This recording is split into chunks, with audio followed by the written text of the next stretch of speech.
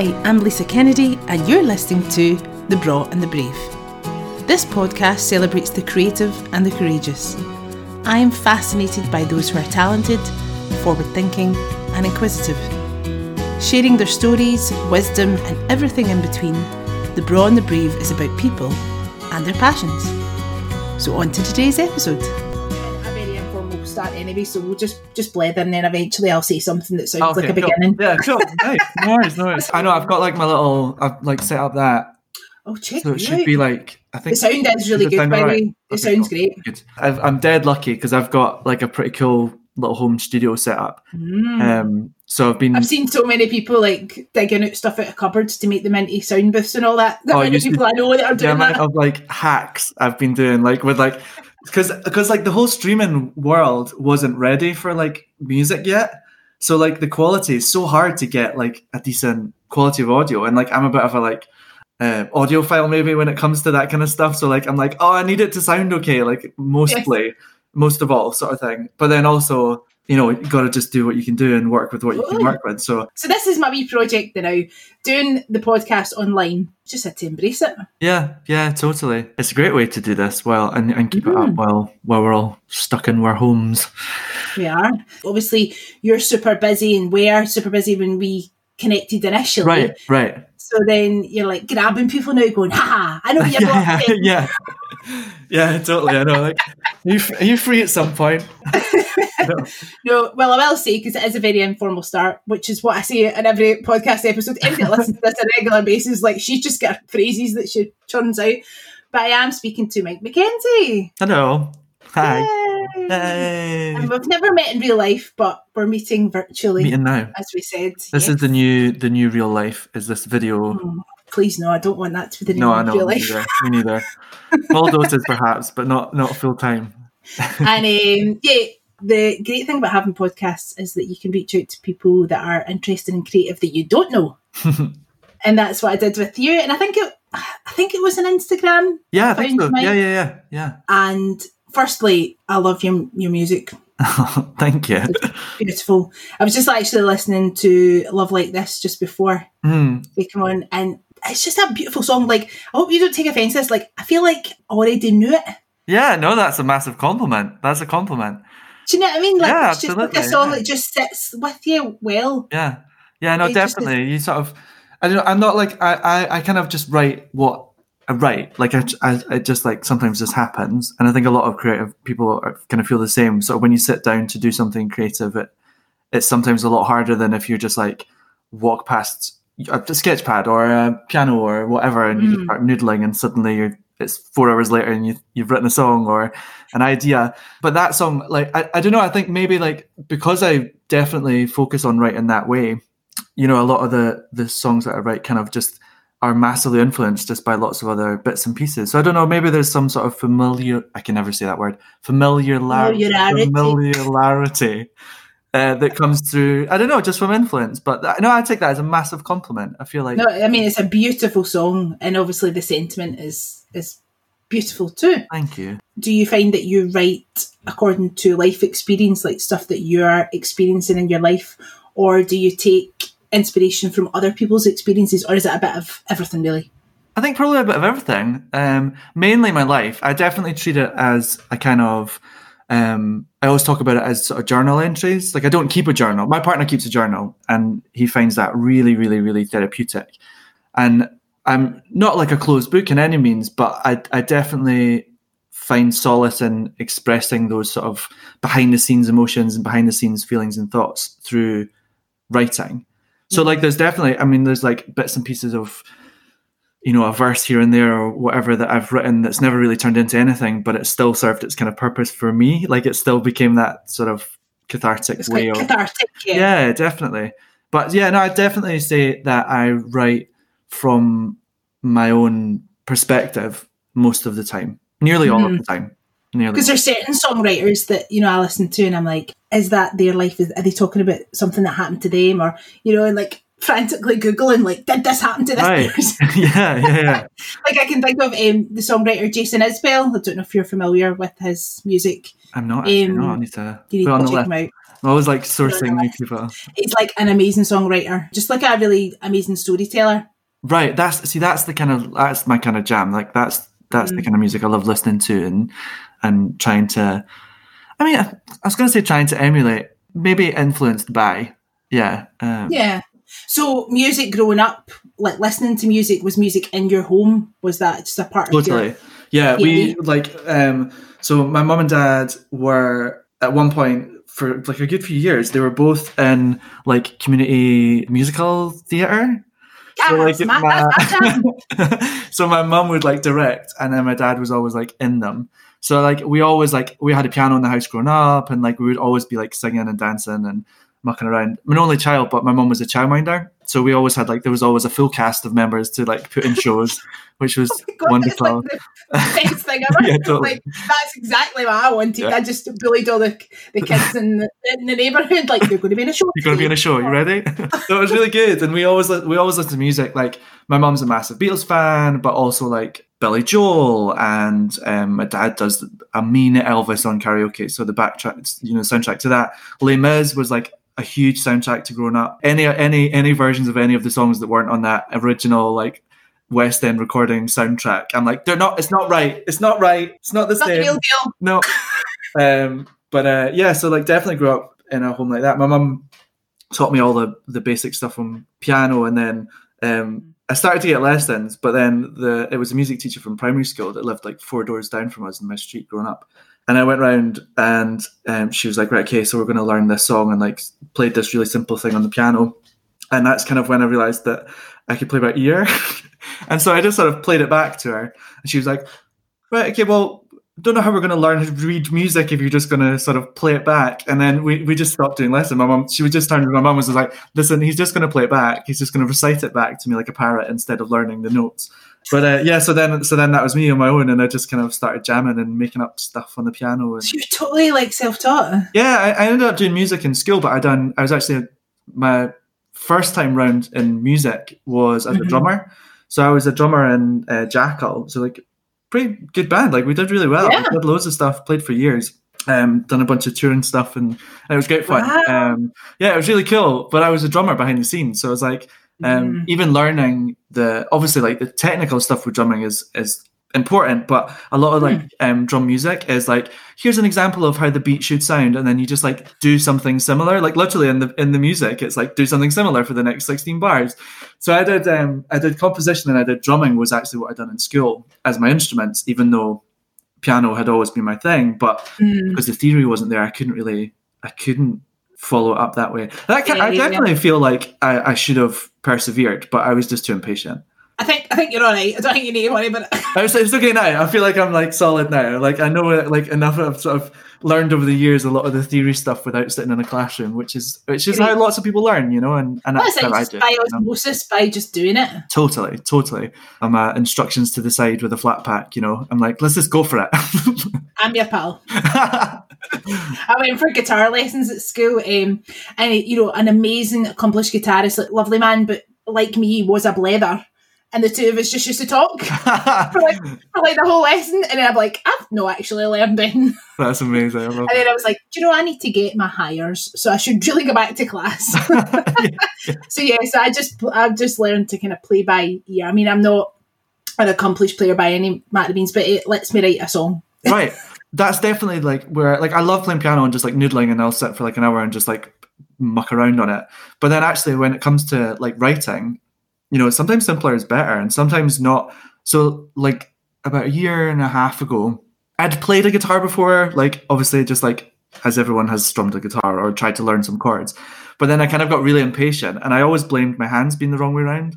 So like on a piano, your right hand does like a lot of the playing, like a lot of the movement, and your left hand does sort of more chords. Whereas on a guitar, your left hand is doing a lot of the movement and your right hand is doing the strumming. And then I thought the whole like ambidextrousy thing with drumming, and I'm like, maybe that will work. But then I just always got like really frustrated because I couldn't do it immediately. I guess I was a bit impatient.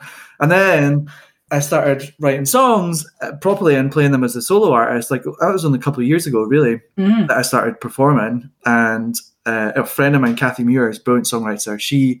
I met her on the open mic scene in Edinburgh, and then I was doing like a show with her. She was playing Stramash in Edinburgh, but it's one of those like big like 3-hour shows, like these like all night music shows. I could never do it. I don't know enough songs. But like, one of those type things. And I was playing piano for her and singing some backing vocals and doing some percussion stuff. Anyway, we were going to rehearsals and she'd learned like 2 of my songs on guitar. I was like, oh, these sound so lovely on guitar. Like, I'm going to have to like revisit this and try again and like try and learn these 2 songs. And so I learned those 2 songs, how to play those 2 songs on guitar. And that was kind of the beginning of starting to play guitar properly. And I was like, okay, I'm going to do this. And I think I had the patience, but I also had a lot more time. And doing it and started playing guitar. And then, so now writing on guitar is I'm writing such different music now because like it's the same, it works on an album together, but it feels different. And it opened up a few more doors of like you were saying, like I would never say I'm a guitarist. Like I would never say I'm a guitar player, but like I can accompany myself. And I guess you're where you want to be. Totally. And to be able to write like that. And then, if I mean, not right now, like a lot of the stuff that I'm doing studio wise is me playing guitar and just having to do like a million takes. But like, I think there's definitely like an open policy, I think, with my stuff where I'll try and do as much of the music as I can on a recording. But like, I would much rather have like an amazing guitarist play a guitar part than be scraped through and but also there's a difference. Like just now, so like I'm recording just now to try and put out EP of songs, probably 5 tracks. The plan this year was lots of touring and lots of gigs, but obviously that's all changed. Oh man, so I'm kind of reapproaching it, and that was my way of kind of getting my music out there because there's only a couple of tracks out, and apart from like live videos and things like that. But I wanted to get some more music out, and then I thought, well, what's the best way to do it? And I always consider myself kind of a songwriter first, and then an artist.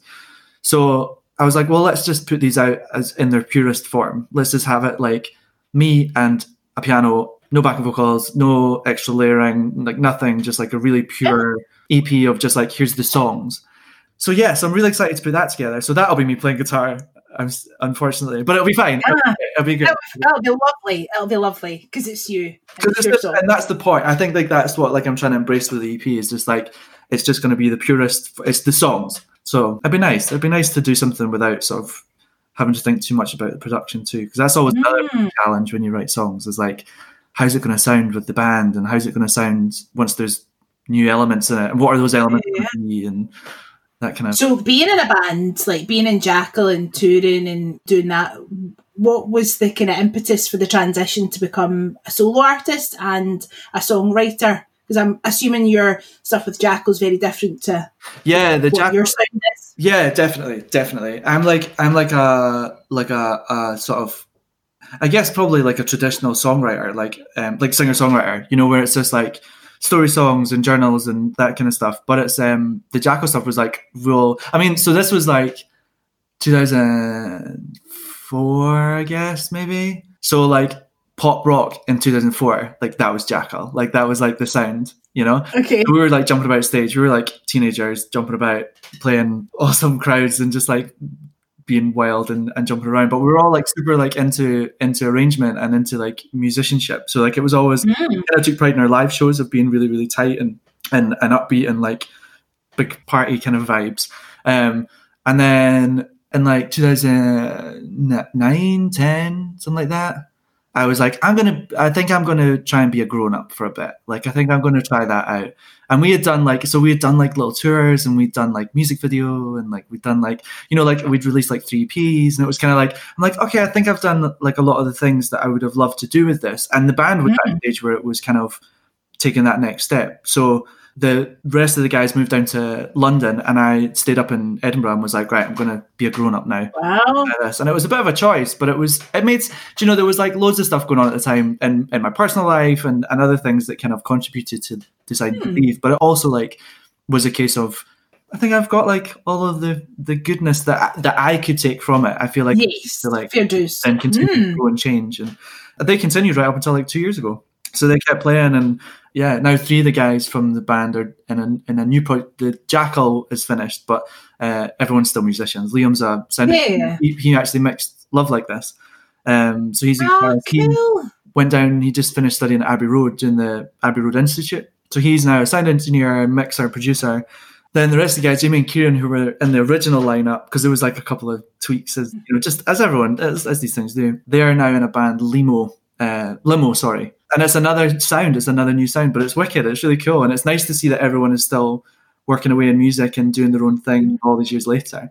Yeah, but we all move on in whatever shape or form, even if you had stayed with the band. And as you say, growing up, definitely, Jackal sound would have changed and mutated in that time. So, but obviously for you had your reasons, and it's allowed you to, I guess, have total creative freedom as well, because you don't have any outside influences like other people's opinions of the sound that you're creating. Yeah, totally. And it sort of, and I went and pretended to be a grown up for a little bit and wrote on the side and kind of had my little studio set up that was very, very basic. It was like just a microphone and a Mac, which I'm really lucky enough that I could have, and would produce like big dance bangers and like, but also like soundtrack stuff and also like piano music and also like, and I just kind of like lived in that sort of production world. I'd done production in college, so it was just really fun to just do that on the side. So I was working in hotels, so I was there basically like 70 hours a week, and then free time I would just muck around with music. Really, at first it definitely was just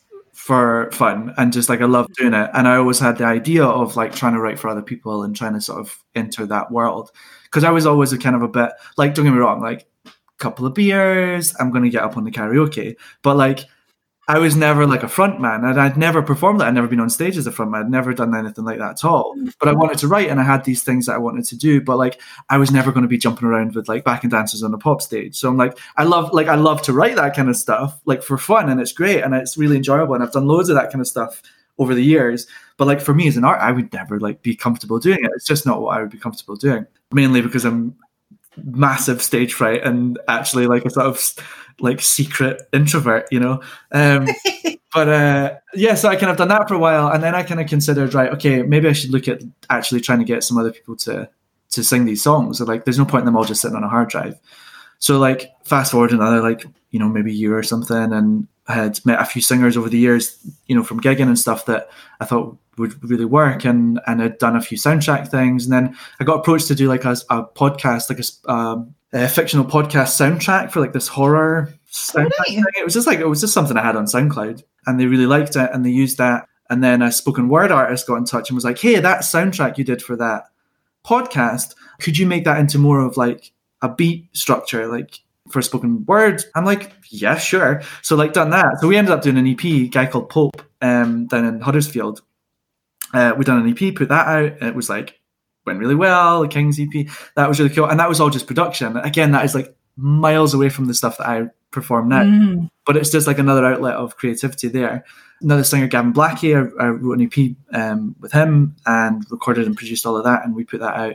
And that done really well. We've done like another charity single for St. Columba's Hospice, and that was really cool. And that was a bit more bandy, and that was a bit more kind of slightly closer to what I would kind of do.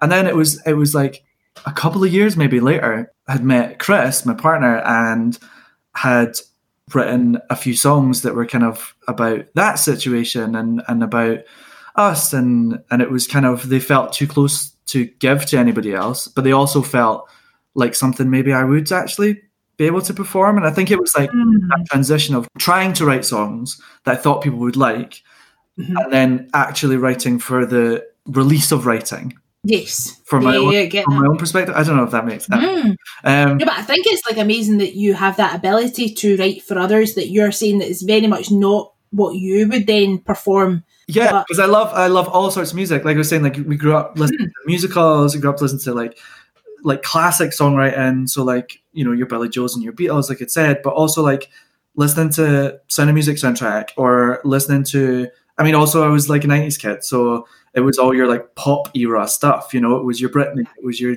NSYNC, it was all that stuff. That's what I listened to. So like to like be able to like create that on a computer, I was blown away the first time I got hold of software that could do that kind of thing. Absolutely. And so like, I think that's why it's hard sometimes like to, like I always get confused when there's like a box on a website about like influence.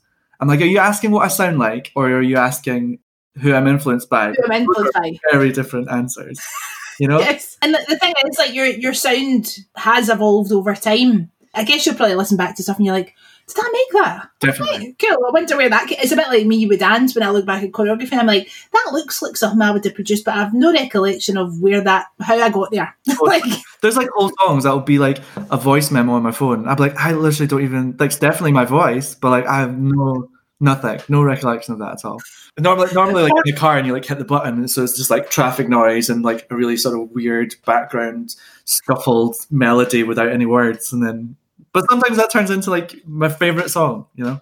So what is your creative process? Are you just constantly making little notes in your phone and just writing stuff down? Or do you like very much like structured, like I'm writing a song today? So I try and do both. I've been writing with a lot more people recently. So when I started writing for myself, I definitely felt very precious. Maybe that's a word. That comes with negative connotations sometimes. But like, yeah, I was quite precious with it in that it was really honest and truthful to me, and so I felt like these were like my little babies. So I, for one, didn't want anybody else to sing them, but I also wanted them to come from me. Like they kind of were for me almost. Like it sounds very like selfish, but like they were kind of for me.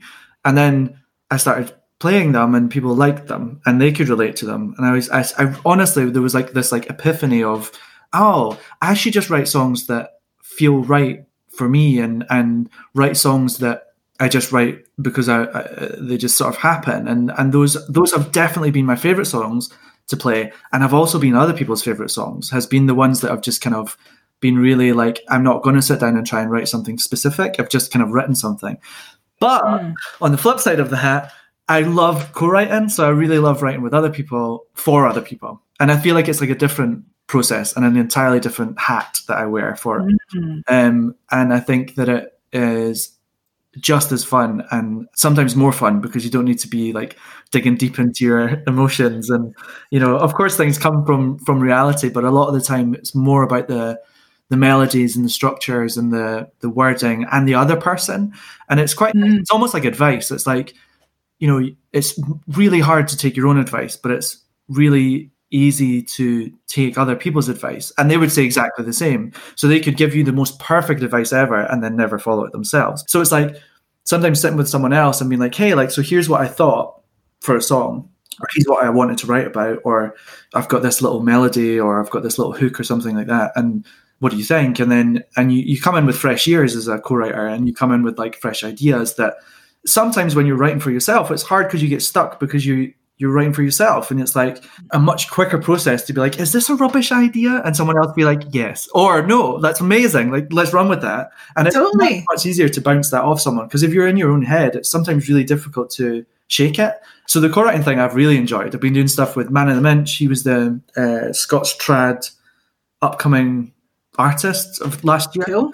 So I met him at Boa Frosh, which he organised, which is amazing. Such an amazing thing. It was part of Celtic Connections. So it's Boa Frosh, which is Gaelic for rainbow. So it was Boa Frosh, LGBT voices in folk. Right. Every single person on the stage was part of the LGBTQ community. So it was original music. There was like old trad songs as well, because it was trad. They'd done it last year.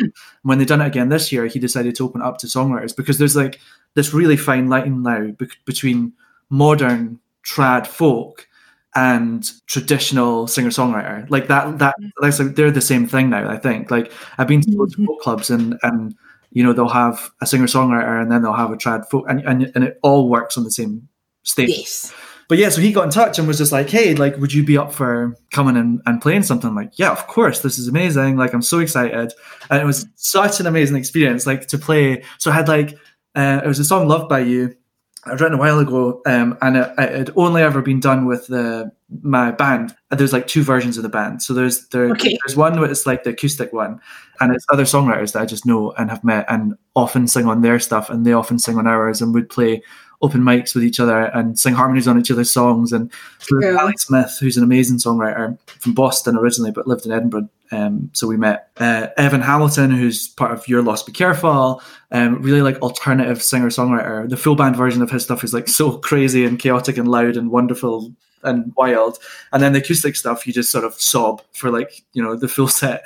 Amazing songwriter. Another singer-songwriter, Sarah Owens, who is an amazing vocalist. She's just sort of been popping up on the open mic scene. So there's that version of the band, which is really acoustic and really, really like harmony based. So there's loads of like 4-part harmonies through it all.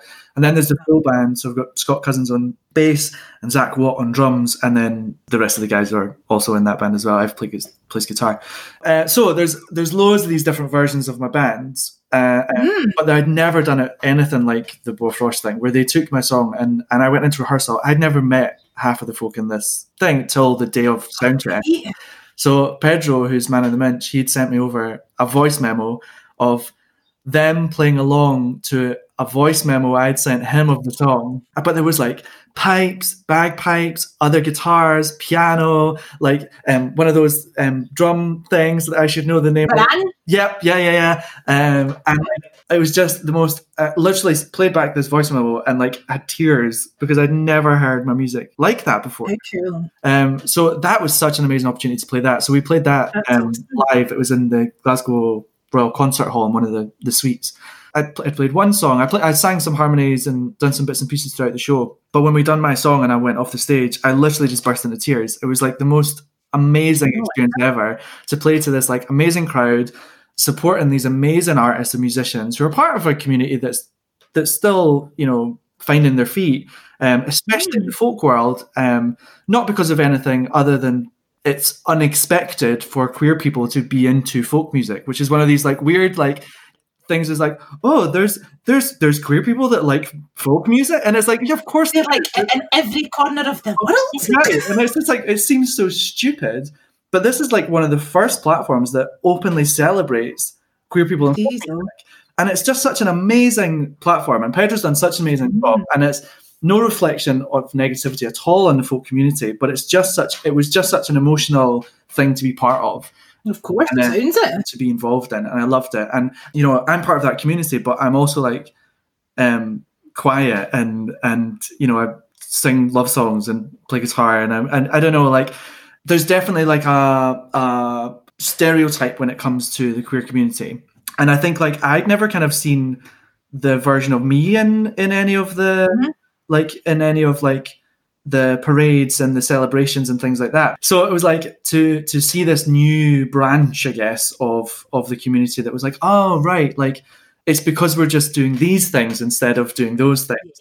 And so like that's also why I really wanted to make sure that was never not clear about me as a queer person and being like proud of that and not defaulting to she and love songs, like it's not what I'm writing about. I'm writing about my partner who's a man, like that's what I'm going to sing about, and then so to write with Pedro, who also has that mentality, to sit in a room and really be like, okay, like what we're going to write about, and have that real open space to write about something that makes sense to both of us. Yeah, just being totally authentic and not totally being authentic. Like fit in some sort of box. Absolutely, yeah, absolutely. Or tick a box. Totally, totally. Really what it showed me was, and told me and kind of gave me this like extra ambition, was to kind of be the person that I could never find in that community publicly.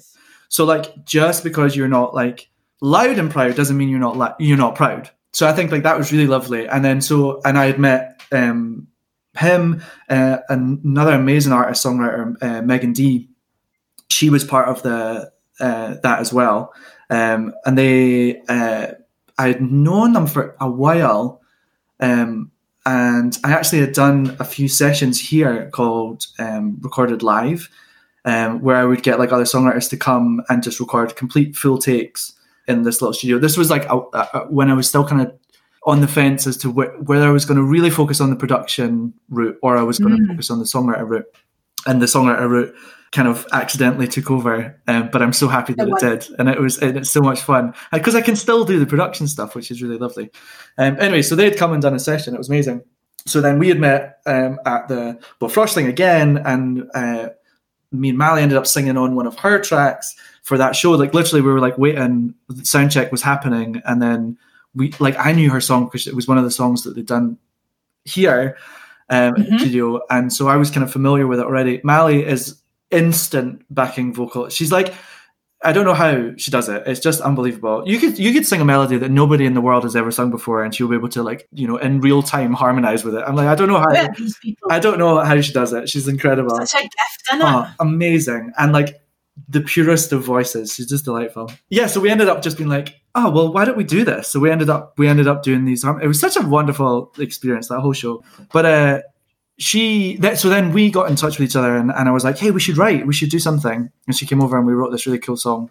Who else have I been writing with? Kerry Watt is another cool artist just now. She's been writing with loads of people who I met at the BBC Songwriter Award, which was very exciting. So, which you just went and won. I won, which was wild. Yeah. That's when I discovered you last year. Oh, that was from yeah. So it was BBC Radio Scotland Singer-Songwriter 2019 award. Mike McKenzie. By me. I was like, what? Okay. How did you end up entering that? Did someone say you should totally do this, or did you just see it and think, I'm going to give that a bash? Well, so I always keep an eye out for songwriting opportunities. So like things like competitions and that kind of thing. But I think like a lot of the competitions, unfortunately, are kind of a bit like pay for play, like don't really tick all the boxes, and that's probably super negative of me, and there's probably amazing competitions out there. But when I read through the T's and C's of a lot of them, I'm like, okay, that's maybe not for me. And then I saw this one on, who shared it? Somebody shared it. Should give them credit for sharing that.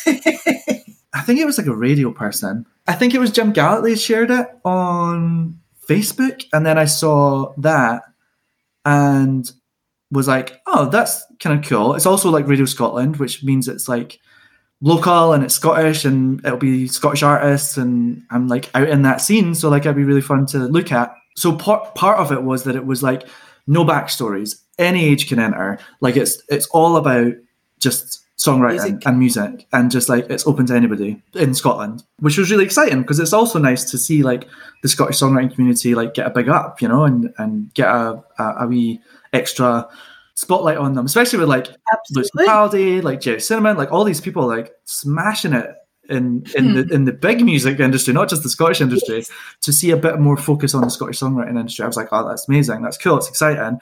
Had to send in a video of me playing a song. Had to send in a video of me playing a cover of a song, which you don't really do very often, but I had recently done one. It was really perfect timing. So I was going to ask you about that, like covering other people's stuff. Yeah. Like, what would you choose to cover? Like what kind of stuff it is having so many influences over your life so far? You're like, what do you do? What stuff do I like to play of other people? Well, see, where I took the cover idea from was that I like to play the kind of music that I like to play. So how can I make that song change that song into that? Like, I think big pop tracks don't sometimes I mean, like lyrically you're like, oh, okay, cool. So that's about the music, that one, you know, and then other times you're like, actually, this has got amazing lyrics, and you often see it in like live lounge and stuff like that, where people take like a big old pop number, strip it right back to acoustic guitar, and you're like sobbing because you're like, I never realized this was what this song was even about. True story. So I loved doing that, and I would do that on my Facebook when I didn't really have very many original songs that I was comfortable doing, but I had decided, okay, I'm going to try and be an artist now. What shall I do? I'll do covers, but I want to do covers that I will be comfortable doing. So I turned a bunch of songs into like songs that, like, almost like as if I'd written them. This is what they would sound like. Yeah, so I took that Zed, Maren Morris and the Grey dance banger from like 2016, The Middle, and then just like turned it into like a sort of piano-y ballady thing. And it was great, and I really loved it, and I really loved playing it, and it's really fun to play because it's also a little bit more like jazzy than I would normally play, and also it's kind of nice to just sing and like really just like sing it, and I think a lot of the songs that I write aren't necessarily written to like show off a vocal. They're more about like the story. Let's focus on your voice for you, because you do have a beautiful singing voice. So we're just talking about writing music and music in general, and you know the instruments that you've cleverly taught yourself to play, but then singing, like a whole other thing. I love it. I really love singing. I really love doing it. But I think I've always sort of been like needed that those couple of beers and that egging on from friends at karaoke to ever actually do it. What was your karaoke song? Oh, Feeling Good, Michael Bublé, always. Tune. Love it. Totally. What other ones? I love doing So Moulin Rouge I think I was like the perfect age, and like it was this. I went to see it at the cinema, and I came home and I would not shut up about it for weeks and weeks and weeks. I loved it so much. That film, so good, so good. I want to go and see the musical. The musical looks insane. I'm really excited, but I'm nervous the same way I'm nervous about seeing like Les Mis. Like I've seen Les Mis. I have seen Les Mis since the original soundtrack recording. But you're like, I'm not going to see it. I'm never going to see it again. It's not the original cast from 30 years ago. But Moulin Rouge. And so I love when Ewan McGregor sings Your Song. It's just such an amazing version of that song. I love it. For one, it's an Elton John song, and then you get Ewan McGregor. You smash them up together in like an amazing, spectacular musical. I'm like, yeah, sold. So that's my other jam. I love singing that. Yes, yeah. You've totally made me want to go and watch that now. Yeah, I know, me too. I'm like, I've not seen that for a while. But I like to sing, and every now and again I'll write a song. And I'm like, this is the singy one. But I don't aim to write singy songs for me anyway, at least. But so was it those two that you had to submit for the comp then? Yeah, so I just sent video, like literally like set up my phone and film myself playing them in my living room, and sent them over. That was in like March or something like that. It was like months and months before. And then I got an email in I think August. So it was ages being like, hey, like you've been put in the final 10. I was like, that's amazing. That's really exciting. And the whole time as well, I was thinking like, this is an amazing opportunity to get into the final 10. I was like, that's it. That's me got such an amazing opportunity. So like we all went in, all 10 of us went into into BBC Scotland at Pacific Quay, which is like the most spectacular building I've ever seen in my life. And like so real, like I'd never done anything like that. You know, like it was like security and name badges and like into like recording studio sort of space that, you know, was in a garage somewhere that somebody converted, and going in and like people meeting us, and there was like a schedule for the day, and it was just like the craziest, most professional thing I'd ever sort of experienced. That was you being a grown-up again. That was me being a grown-up again, yeah. But like doing the thing I love. It was this wonderful like merging of worlds. So that was amazing. It was a woman called Sharon Mayer who had organised the whole thing.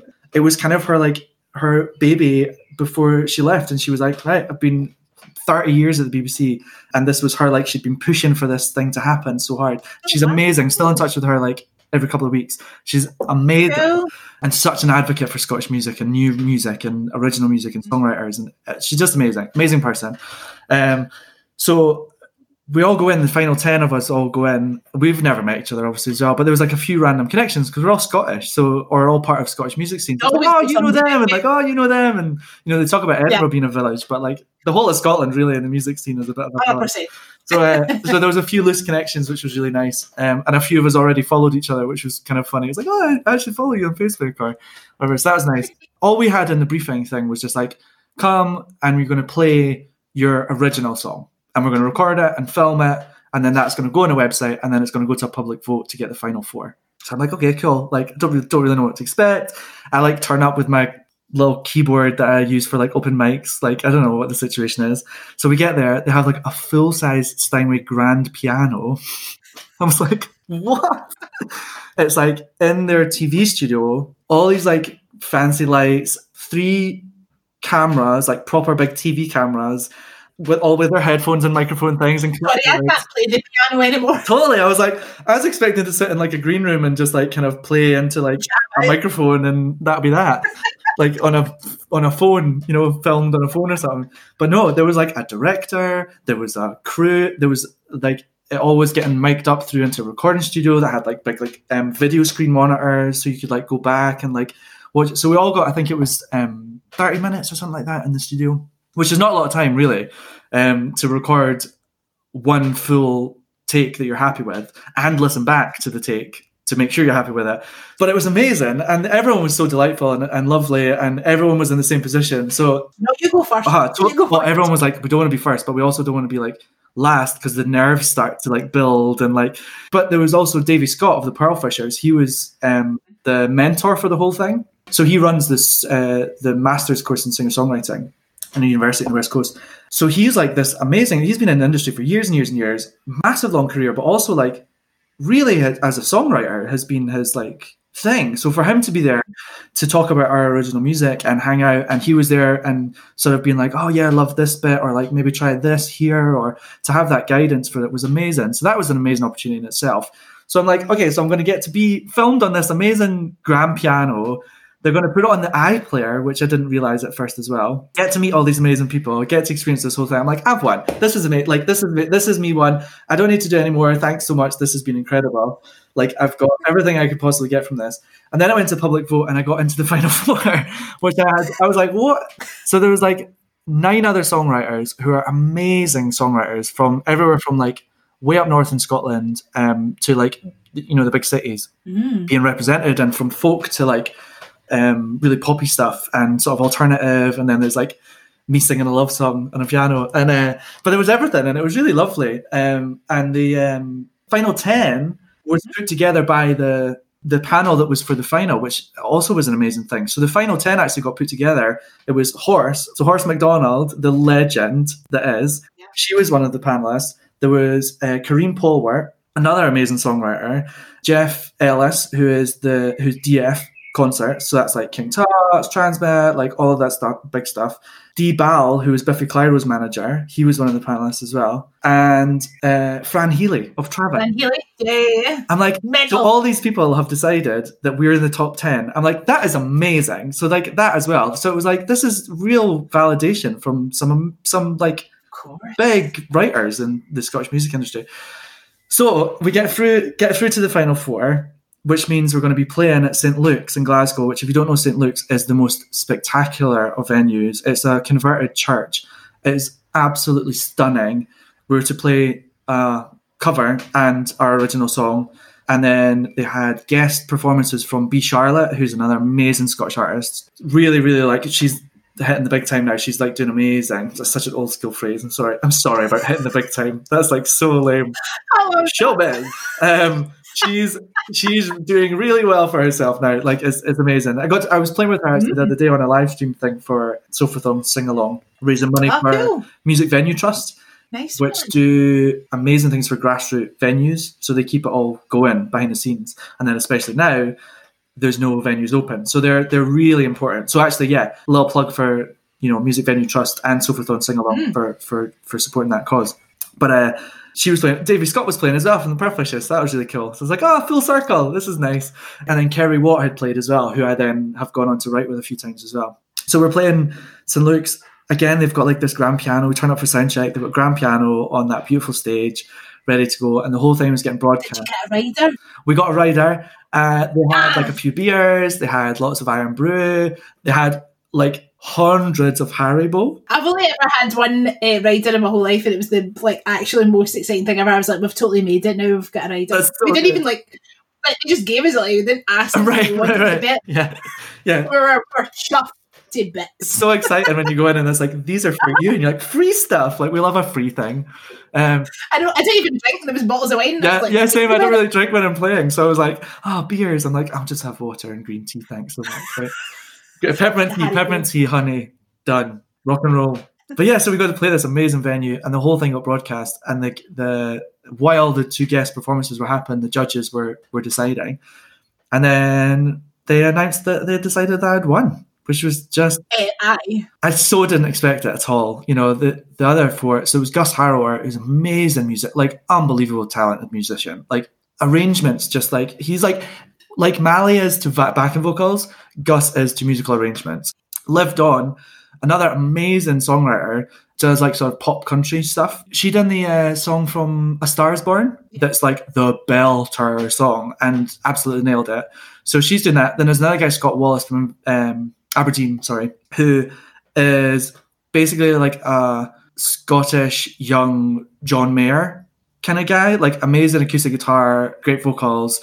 So these artists are playing, and there's little old me that's like been playing open mics and writing gushy love songs about my boyfriend. You say this though, but you are obviously very deserving of that award. Thanks. I really appreciate it. I really do, and I have taken on the fact that I did win it, and the fact that all these other people have been like, this was good.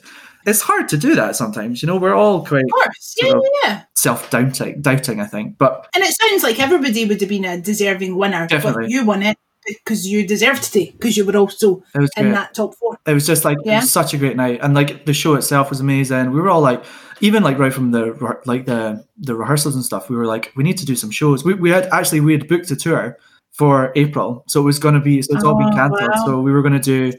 It was going to be me, Gus, and Liv and Scott playing 3 days. How nice is that, though? You can connect. Do you know what I mean? It just sounds to me that you just, love music. Oh, absolutely. And just love what you're doing, but also you're a total champion of other people. Like, you've just named so many people that you've been able to work with. You're not in this bubble of, me and my music. No, I love it. I just love music. Collaborating. Like collaborating with other people and appreciating other people's music and shouting out when people are good and saying, like, you should listen to these people. And I think that's important. Like, there's room for everybody. And this has came up in the podcast before with other musicians, like, that we can support each other and it's not a competition, although sometimes we enter competitions and we win them. Right.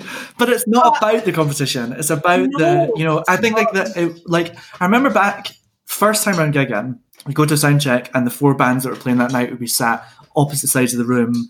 You'd be eyeballing each other at sound check to see who was going to be the best on the night. And it's like, there's such a weird mentality. Like, why are we not just putting on an amazing show for everyone that's going to be here tonight? And I've definitely found that in the songwriting community though now, is like, everyone is such advocates of each other and it's so lovely to see.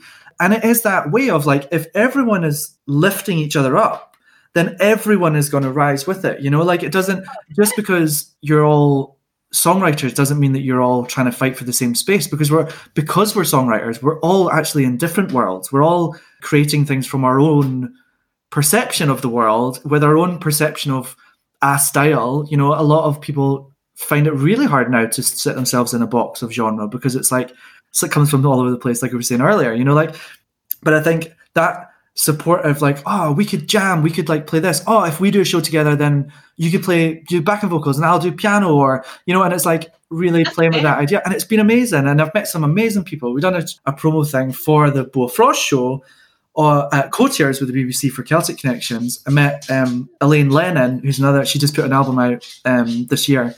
Going to be hanging out with her this week on our Facebook page. She's going to be talking about music and jamming and chatting. And then it was like this other funny weird connection where she had just been on tour last year with a guy, David Latto, who Mally had done backing vocals on his EP last year, and I went to that show and was like, oh, hey, but his bassist is my bassist now. Like, this is like, we're all like in each other's musical lives, which is so lovely. And I think obviously that's been heightened with this whole situation, the COVID thing and being on lockdown. I think we're all just, if we hadn't already, realising that it's important just to lift everybody up. Definitely. And that there is space for everybody, and we can make good things happen together. Totally. Even a lockdown, even when we're not in the same room. Absolutely, yeah. Like this whole thing has definitely just like confirmed a lot of hope that there's so much good in people, and there's so much time for other people. Like, people have so much time for other people, whether it's like just keeping in contact, or like having like like the a million quiz nights that we were all doing, and definitely confirmed the good in humanity, I think, and how important the arts are to people. Totally. I've been like blown away. Like, people have been messaging, I've done like a few live streams and a few things on Instagram Live or what have you, and just having a blather and just sort of talking music, things like that. People have been like, this is so cool. It's just like so interesting. Or people have been like, oh, I love it. Like, I stick it on the big telly and that's my entertainment for the night. It's really been really lovely, the feedback and stuff that has come from people. Also, like, it's really, really heartening. Do people say heartening? You say disheartening. Do you say heartening? I like the word heartening. I like that. Like dishevelled. Like, you never like shevelled. Shevelled. I don't heartening. I don't know. Okay, we'll try it. Heartening. So I feel like it's heartening to also be able to like do what we do, which is play music and write songs.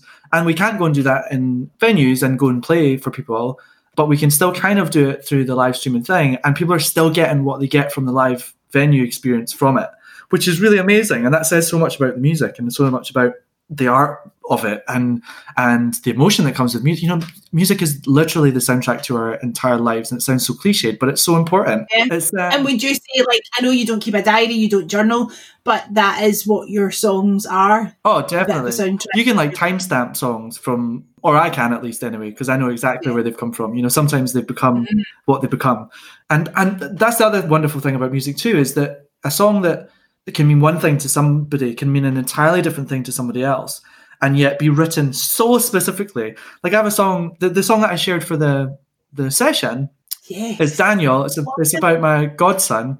And people really, really take something from it. I think that they replace Daniel with themselves. They replace Daniel with a friend. They replace Daniel with a partner. And it's that sort of reassurance of like, you know, it's going to be all right. Like sometimes it is really scary and sometimes it's really hard. But yeah, and that idea of a lullaby, like we all need a bit of a lullaby. Yeah, definitely.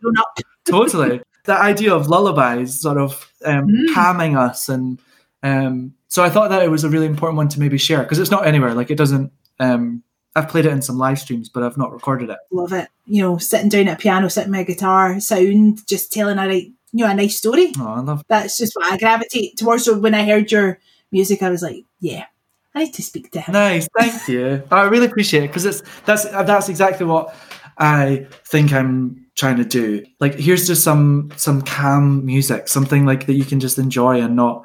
You can embrace however you want to embrace it, and you can be sad to it, or you can take hope from it, or you can do both. You know. Of course. So, and you've obviously learned to live with the idea that your music does take on another life when it gets into the lives of other people. Initially, you were saying you were writing stuff and you were like, this is just for me. You can't have it. It's all mine. Yeah. Oh, yeah. Now you're like, people are listening to Daniel and replacing that with whoever's in their life or themselves. And that's now not like a unsettling feeling. That's like, wow, people are loving my music and totally taking ownership over it. Totally. I think I just never expected anybody else to be able to like get anything from it, because that always felt so personal to me. It was Chris that nudged me to do it, like my partner. He was just like, you know, this is just sitting on a hard drive. You should do something with it. And he has a rule with his friends, and they do this thing where it's like, you know, when you're like, oh, I want to learn how to do that. And then like basically the third time you say, I'd want to learn to do that, they all just turn out, okay, that's 3 times. So now you've got to either do it or like shut up about it. So it was like, I should just release this. I should just release this. I should just release this. And the third time, I'm like, okay. And then I put out the first song that I'd ever recorded, Don't Hold Me Down, and I sort of floated it around and let people hear it. And it's dead funny listening to it now, because I've definitely found my voice a lot more since then. I think I just sing like me now, which is really nice. I don't think I'm emulating singers I like anymore. I think I've found kind of what I sound like as a singer, which is nice. Go back to karaoke. Me at karaoke is an entirely different vocalist from the one you get with Mike McKenzie stuff. Like, it's so different. But yeah, like that sort of nudge to get it out, and then getting the feedback of like, I love this song, or like, oh, this meant this to me. And I'm like, that's not what it means. But it's like that realization of like, oh, it is what it means, because it meant that to them. And that is what that means to them. It's like probably the whole like, you know, the kids leaving the nest thing. And you're like, I'm so proud of them, but also like I can't protect them anymore. They now exist. They're out there. But. And you were talking about hope and being hopeful. And obviously there has been massive change and there's so much uncertainty, you know, right to this second as we speak. But I know that there'll be plans for next year now, things that have been moved along, and that, you know, that's like the hope there. You're like, yes, 2021 is going to be the best year. I'm so excited for it. I'm also really excited about how it's nudged what this year is to me musically. So like doing this acoustic EP has totally brought me right back down to like why are you doing this? Why are you pursuing being a songwriter? Why are you pursuing being an artist? And how do you want to pursue it? And I hadn't forgotten, but it just really, really reminded me that it's me and a piano, or it's me and a guitar, and it's about the song. And so this new like EP that we're going to put out, I'm kind of thinking, I'm going to say the 5th of June, and that means I've committed, because then it's going to happen. Okay, there's an exclusive, world exclusive. Say it 3 times. Yeah, I'm going to put it out on the 5th of June. I'm going to put it out on the 5th of June. I'm going to put it out on the 5th of June. It's going to happen. So Bandcamp are doing this really cool thing where they're like encouraging people to release more music. They're going to waive their fees for one day. So a lot of people are going to try and aim for that day to just put some more music out. I felt like it would be a really good target, a realistic target to try and put some more music out, because the point of what I want to do is to release songs and people take them and turn them into whatever they turn them into. The plan is to call it The Songwriter, Mike McKenzie Songwriter Volume 1. And my plan moving forward is basically to try and release as many of my songs as I can, really, in that format. So that there'll be the big single versions, there'll be the radio versions, there'll be the full band versions, hopefully an album maybe in the next couple of years. But these EPs are going to be just like the songs in their purest form. And it's just going to be a vocal and an instrument and just like, here's the song as it was born, as it was written. And it's really given me such a big boost in what this year is going to be. And this year is going to be about writing and getting some more music out there and exploring how I can write and what I can write about and really think about that. And then next year is going to be the gigging year. That's going to be the year I'm going to hit the scene and hit the road. And a lot of the shows that we kind of had in the books for this year are going to move to next year. They're going to change slightly because of everyone's availability. It takes the thing as well, like I think to remember is like it takes so long to organize these things when you're talking about different musicians with different schedules, especially if you're trying to do things with a band or you're trying to do things with more than one artist on a lineup. You know, their band have got schedules and bookings. They've got schedules and bookings. Venues have got schedules and bookings. You've got schedules and bookings. Your band have got schedules and bookings. So it's like, it takes so long to organize these things that's what's been so disappointing about this year's plan being changed, is because it might not be able to line up the same way. But what's really exciting and hopeful is that we have like almost a year to plan it all. So we've got ages to get things in place and ages to get things right and lined up and talk about them and share them and people to get more confident about going out again as well. I think like that's going to be a huge thing. That's very true. Like, just because the venues are open doesn't mean that people are going to want to go and squeeze into a cellar bar somewhere, because there's still going to be like precautions and people are still going to feel hesitant about getting into that space. And for a lot of upcoming songwriters, that's the venues that you're playing. You're playing 40, 50 seaters. So I think like it's going to take a long time for people to be able to be comfortable getting into those spaces again. And so to plan stuff, but also to use the time in between now and those shows to try and be productive. Also allow ourselves space to not. I think that's a huge thing too. A lot of the songwriters that I've been chatting to and keeping in touch with and writing with over the internet has been these waves, and everyone has them really, but like especially within, I think this, or not especially, actually, I retract especially, in all of everyone's lives are these like roller coaster of ups and downs. I think with people who are creative, there's definitely an extra element of like must be busy, because otherwise our brains just fill up and then we can't cope because it's just too full. So so like going for nice walks, calm, lovely, but it doesn't get rid of those like ideas that are floating around your head all the time. Every single day, me and other guys, we all are like hunting the internet for like somewhere where we can like in real time play with each other, because everything has a lag. Like everything has like, even if it's a second delay, you can't play with each other. And that's such a huge part of our lives that we're missing, is like, oh, I want to like be able to jam with someone like in real time. But yeah, I think like given learning to, and I've not sussed it, but learning to be okay with not having a productive day is just as important as learning to focus your days a little bit, you know? Not just like on lockdown, you know, like as a creative person, you need to like refill the tank, and sometimes you can't just be like putting out stuff, like being super productive every day. Sometimes you just like need to step away. Definitely. But yeah, so I'm like firing my way through like Sudoku puzzles. That's been my like massive like switch off. Tried knitting for a while. Yes. I'm not that good at that. Turns out.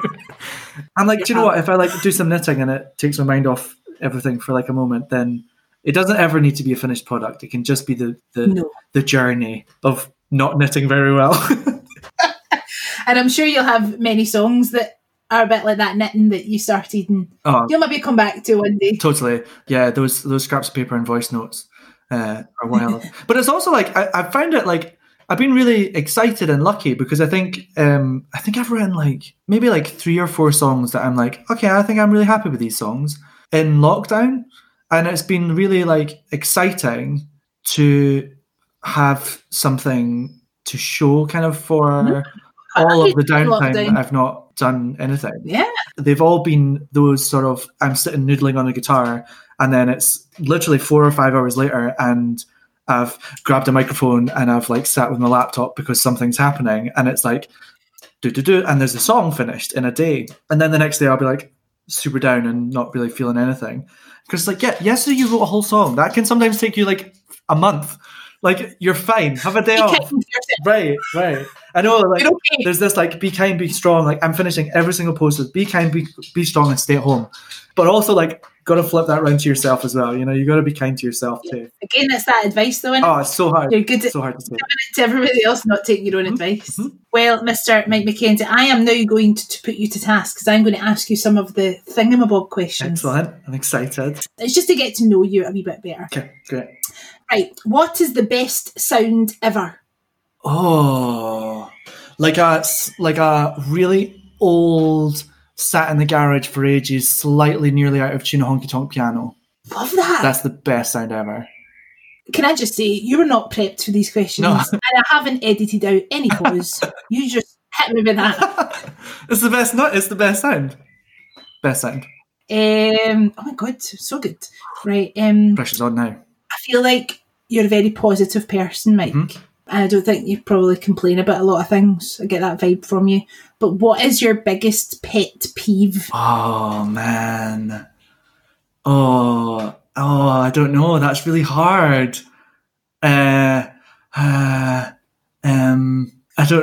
know. I need to have something. Oh, I can't think of anything at all. Pet peeve.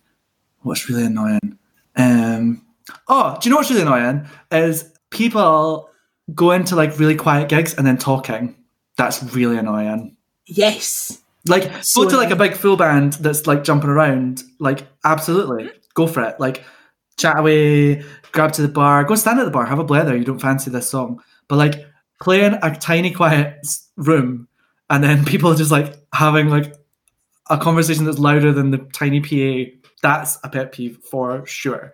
And I'm like, I'm not very brave, so I'm like not a shusher. I'm more of a glarer as an audience member. So like, I'm like playing, I would never say anything ever. Like, I've seen people be like, guys in the back, do you want to just like, and they're like performing. I'm like, oh, I could like that. I'm like, oh, I couldn't. But if I'm in the audience, I'll glare, and then I'll glare again, but then eventually, I'll sort of do like the sigh glare, but I'll never be brave enough to say anything, unfortunately.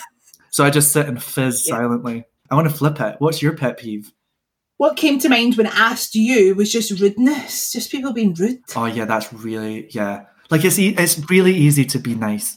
Like, it's really easy to be, like, intentionally rude to someone. Don't like it either.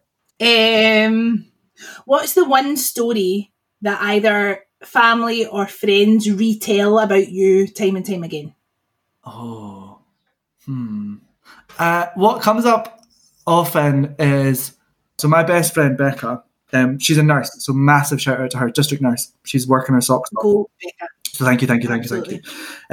And so her mum and my mum were friends when they were pregnant with me and Becca. So that's how long me and Becca have known each other. And so we grew up together, and my mum and her mum were both nurses as well for a long time. And so often we would be at each other's houses while the other was at work or whatever. And we would absolutely get in so much trouble all of the time. But one of the stories that often comes up is that my mum and dad had just they were moving to what was our real family home. Like, I think I was under 2. I think I was like less than 2 years old. And so we were like sat in the house, and the new house was all bought and we were ready to go. And so we were obviously dangerously quiet for a while. And my mum had come up to find that me and Becca were in our little like playpen thing, but had just like got like the perfect little bit of wallpaper off the bottom. And it did like that really satisfying, like all the way up to the top. And they were like within a week of moving out. So like people had bought this house, they were ready to move out, and then they had to re-wallpaper the whole bedroom because me and Becca had ripped up the wallpaper. So yeah, a variety of me and Becca stories is what often gets brought up. And also like nobody ever found out who was like the instigator and who was the like sheep in the situation, you know? Like nobody knew who was the troublemaker and who just went along with it. I think we probably were like both in on it. We're a bit of a pair. It's probably like, we should do this. Okay. And then we both just do it. Like, that's the most likely. I love it. It's a great story. If you could duet with anybody, who would it be? I would say Brandi Carlile, definitely. I love this last album. So Chris was a big fan of her, and then he got me onto the first album that I kind of listened to when it was new was By the Way I Forgive You. I think it's the latest album, and it is unbelievable. The songwriting on it, it's so honest, it's so truthful. It talks about her past, it talks about her present, it talks about everything. Her and the twins, so she's the two guys that are in her band. They all write together, the three of them, and the songs they write are just unbelievable. She's in the Highwomen. So, funny story. You know, I said Jason Isbell at the beginning of this? Yeah. His wife's in that. Oh, right. Oh, what a funny little circle. See? Totally. And she plays fiddle on a lot of his stuff. So they're probably in the same circle. Oh, I want to be in that circle so bad. I know. You'll probably like Jason Isbell then if you're into that. Yeah, I'm like on it. I'm on it. And I love this as well. I love that like so many people who are in bands are, I think it's maybe because music is so much more accessible now and you can release so much more music. Totally. Like you're getting to hear all these like side projects from bands and artists that you love, and then you're like, oh, this is like sometimes it'll be like a band that the full band version, you're like, I really like this. I didn't expect to like this. And then you hear their other solo stuff and you're like, oh, it's because they write songs like this. And it just translates into whatever the full band song. And it's like you were saying, like the whole music scene here, like, you know, how everyone's able to tap into each other's music and help each other out. I'm sure that still happens in the big business. And it's always funny as well. Yeah, it's always like that. Like, how come like really famous people always end up with really famous people? And it's like, because they're just at the same parties. Like, it's just the same as us. Like, we're just, you know. I would love to sing with Brandi Carlile for sure. I'd be obsessed. I love her. Thoughts become things. Make that. I know, definitely. That's the plan. Like 7 degrees of separation. I'm like, I can get there. Get in a room. Say it 3 times, it'll happen. Yeah. And lastly, quite gutted to finish this conversation. Actually, I've really enjoyed it. I forgot like what we were doing. I was just like having a play there. Sorry if I've been like talking loads. You've been amazing. Okay, cool, good. I ask everybody in the podcast, what is your favourite Scottish word or phrase? Do you know, probably just because I have a lot of American friends. So Chris is from Brooklyn. So like that whole side of the family is all in America, and I have lots of American friends. And I love it when American people say like a wee bit. Like, right. and it's not like the most like wonderful of Scottish phrases, but it's the most wonderful of phrases that can never really be said properly out with a Scottish accent. It always sounds a bit strange. I love it. And like, so Chris is trying to like assimilate into like Scotland. So you'll like always like try stuff out. So we done a quiz the other day with friends, and he done a whole round on like, what do we call it in America and what do you call it in Scotland? And it was really fun, and it was good. I like felt like it was an unfair advantage, you know, given the fact that I'm going to be married to an American. But and he'll always try. So there was like one of like, what were we talking about? Oh, we were saying about hen, like saying like, oh, it's okay, hen, don't worry about it, like that sort of like phrase. And he was like, oh, it's so funny. And I'm like, yeah. And then we had mentioned another time being like, oh, you silly cow. Like that kind of thing. Always in jest, of course. And it's probably really offensive. And I'm sorry if it's offensive to anybody. But like, it's just like one of those weird phrases. It's like, that's not really anywhere. Nobody else does that. And like this like farmyard theme going through random Scottish colloquial terms. It's weird. So of course he recognized this pattern. And I had never noticed that pattern before. So it was really funny when he like endearingly tried to call someone a cow when being sweet. I was like, that's not how that works. Can't just use a farmyard. It doesn't mean the same. So that was also a really fun Scottish like, oh, that didn't work there. But I reckon a wee bit, that's really fun in other accents. Well, I've enjoyed this. Me too. A big bit. It's been really, really fun. Thank you so much for having this. Thank you so much. It's been a total pleasure. I'm delighted for you because it just sounds like you're having an absolute ball doing what you're absolutely brilliant at. And I'm excited to see what happens next in the world of McKenzie. Well, next big thing is Friday. I've got a music video coming out. So I was supposed to film a music video for Happy, which was my latest single. It just came out last month. But we couldn't because lockdown kicked in, and it was like it was going to be in like a recording, like a film place. It was going to be like a legit, like proper music video. I was so excited, and that didn't happen. So then I came up with this idea of like, okay, well, it's called Happy. let's just find out what makes people happy. So I put out this kind of campaign, which was hashtag this is my happy. And I said to people to film themselves holding a sign with something written on it that makes them happy, and then film the thing that makes them happy. So it could be your favorite mug, or your pet, or your family, or a plant in your garden, or anything you want at all, and send me a little clip. And I just sent this morning the final edit of it. And it's got like 50 people in it that have just sent in these little clips. And it's the most, I love it so much because it's all of these people's, what makes them happy. And it's just so lovely. And I was so happy, like so enjoyed putting it all together. And I am not an editor when it comes to this kind of stuff. So it's taken me so long, but it's finally ready and I'm so excited. It's just so lovely to watch everyone smiling and enjoying themselves. And all of it was them filming things while they've been in lockdown. So it's like this lovely snippet of like people still finding their own happy, I guess. Yeah, that's like a total journal entry right there, isn't it? Totally. I love it. I was so excited that people wanted to get on board with it, and I'm so excited for them to then see themselves in like a music video and stuff. Yeah. And it's lovely how you just adapted to the situation, and it is upsetting obviously to have things cancelled, and you're like, I'm going to make a music video, and then I'm not. But you're just like, do you know what? Turn that from upside down. We're just going to make it happen. I'm like delighted that it happened. Like I love this video so much, and I love everyone that's involved, and I like it's just so I love it. I'm so like that feels like a real like, oh, that was supposed to happen like that, because this is actually the perfect video for this song. I'm so glad that it turned out this way. Not disappointed at all. I'm over the moon that it happened this way for sure.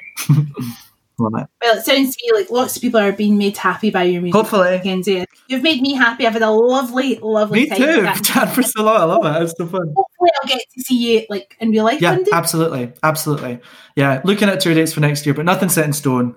But hopefully I will be floating around Scotland playing lots of different shows. I think the idea will probably be to go and do like some solo shows and kind of maybe focus in on that songwriter idea and just turn up and just be me playing some songs and the guitar and a piano, and then we'll book in some big shows as well with the band, and I'm excited. I'm really excited. I'm so excited to be able to play in front of people though. Like it's more being able to see people. It's just so lovely. Yeah, have you just been playing for your lovely wee dog that I can hear? Oh no, yeah. So it's just been me and Ben, who can't clap. So I hope you enjoyed today's episode of The Braw and the Brave, a podcast about people and their passions. Join us next time for more insight and inspiration from my wonderful guests. Bye for now.